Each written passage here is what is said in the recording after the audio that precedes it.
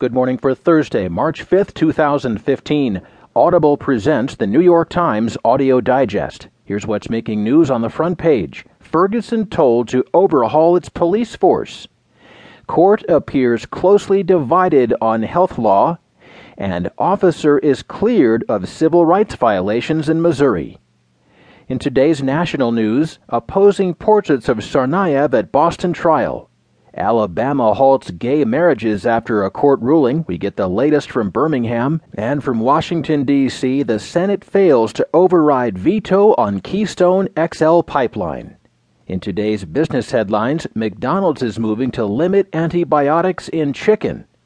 The FDA backs lung cancer therapy using the immune system, and the Dow was down 106.5 points yesterday.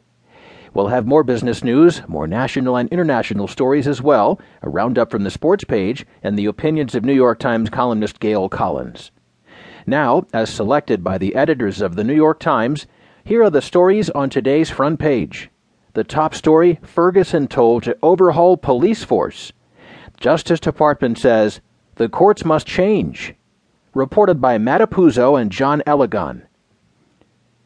The Justice Department on Wednesday called on Ferguson, Missouri, to overhaul its criminal justice system, declaring that the city had engaged in so many constitutional violations that they could be corrected only by abandoning its entire approach to policing, retraining its employees, and establishing new oversight. In one example after another, the report described a city that used its police and courts as money-making ventures, a place where officers stopped and handcuffed people without probable cause, hurled racial slurs, used stun guns without provocation, and treated anyone as suspicious merely for questioning police tactics. The report gave credence to many of the grievances aired last year by African Americans in angry, sometimes violent protest after the deadly police shooting of Michael Brown, an unarmed black 18-year-old.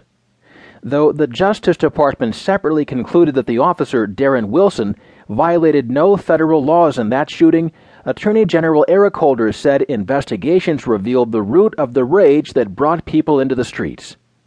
Seen in this context, amid a highly toxic environment defined by mistrust and resentment stoked by years of bad feelings and spurred by illegal and misguided practices, it is not difficult to imagine how a single tragic incident set off the city of Ferguson like a powder keg, Holder said.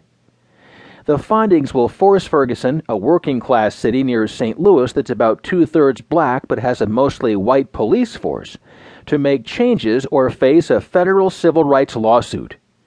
Justice Department officials, who met with city leaders to discuss their findings this week, said that it appeared that Ferguson was open to making changes that would head off a court battle.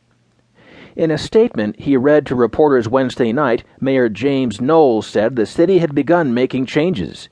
He did not directly address all the steps that the Justice Department called for in the report or say whether he would fight the federal government in court.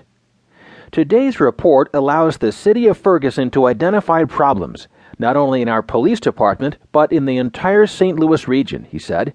We must do better, not only as a city, but as a state and as a country.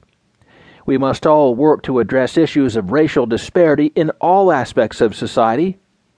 Knowles did not answer any questions from reporters. It is rare for the Justice Department to bring the weight of federal government down on a small city. Normally, it targets large police forces. But Brown's shooting prompted a broader investigation, and Holder said what investigators uncovered raised questions about what went on in police departments around the country.